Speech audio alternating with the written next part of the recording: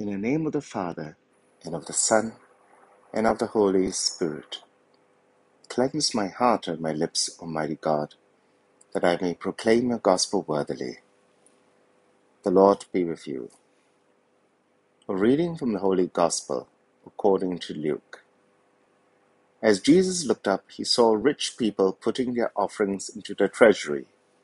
Then he happened to notice a poverty-stricken widow putting in 2 small coins, and he said, I tell you truly, this poor widow has put in more than any of them, for these have all contributed money they had over, but she, from the little she had, has put in all she had to live on.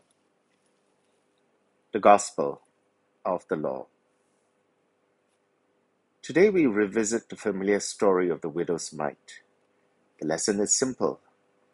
She does not literally give more, but she gives more proportionately. She gives out of her poverty, while the wealthy give out of their abundance. But I want to act as the devil's advocate by asking a question, which seems to be the elephant in the room. What could compel this woman to give so freely? There is nothing in the text to suggest that she was coerced to give. So what would motivate her to do this? We probably wouldn't call this woman foolish out loud, but we think it. She gives to support an institution that has become corrupt, an institution that exploited poor and widows like her, an institution our Lord himself both protested and predicted would be destroyed. Obviously, our Lord is not commending what she is giving to. He is commending the condition of her soul, the generosity of her heart, which does not count the cost, nor expect a quid pro quo. In contrast to this senseless and suicidal sort of giving, we carefully calculate what we give, do we not? We make sure that we make right investments that will provide a good yield. We make sure we have enough to live on and play on, and that we have a surplus. We make sure we are comfortable, we have attachments, we have responsibilities. This woman gives completely free from the kind of attachments that bind us. This woman has absolutely no interest in the kind of things that religious scribes cared so much about. She has no interest in being seen or how she appears to others. She has no interest in being honored or recognized. She has no interest in merit badges and status symbols. Neither is she looking for rewards or benefits. She is not even worried about survival, even though she gives all she had to live on.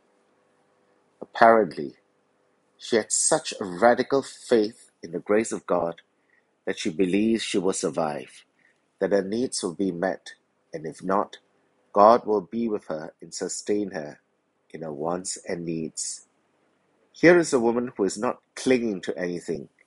She is so unencumbered, so full of faith in God's grace and provision, that she can freely give all she has without any regret or second thoughts, and she can trust God to see her through.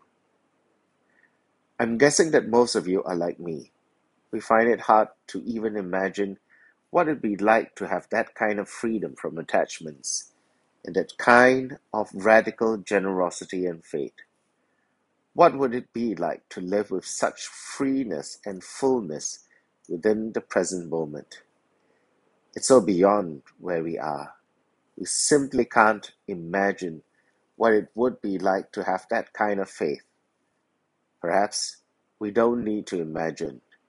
We just need to imitate the example of this widow, take a leap of faith, follow our Lord on a path that is willing to sacrifice everything out of love of God and neighbor. In the name of the Father, and of the Son, and of the Holy Spirit. Amen.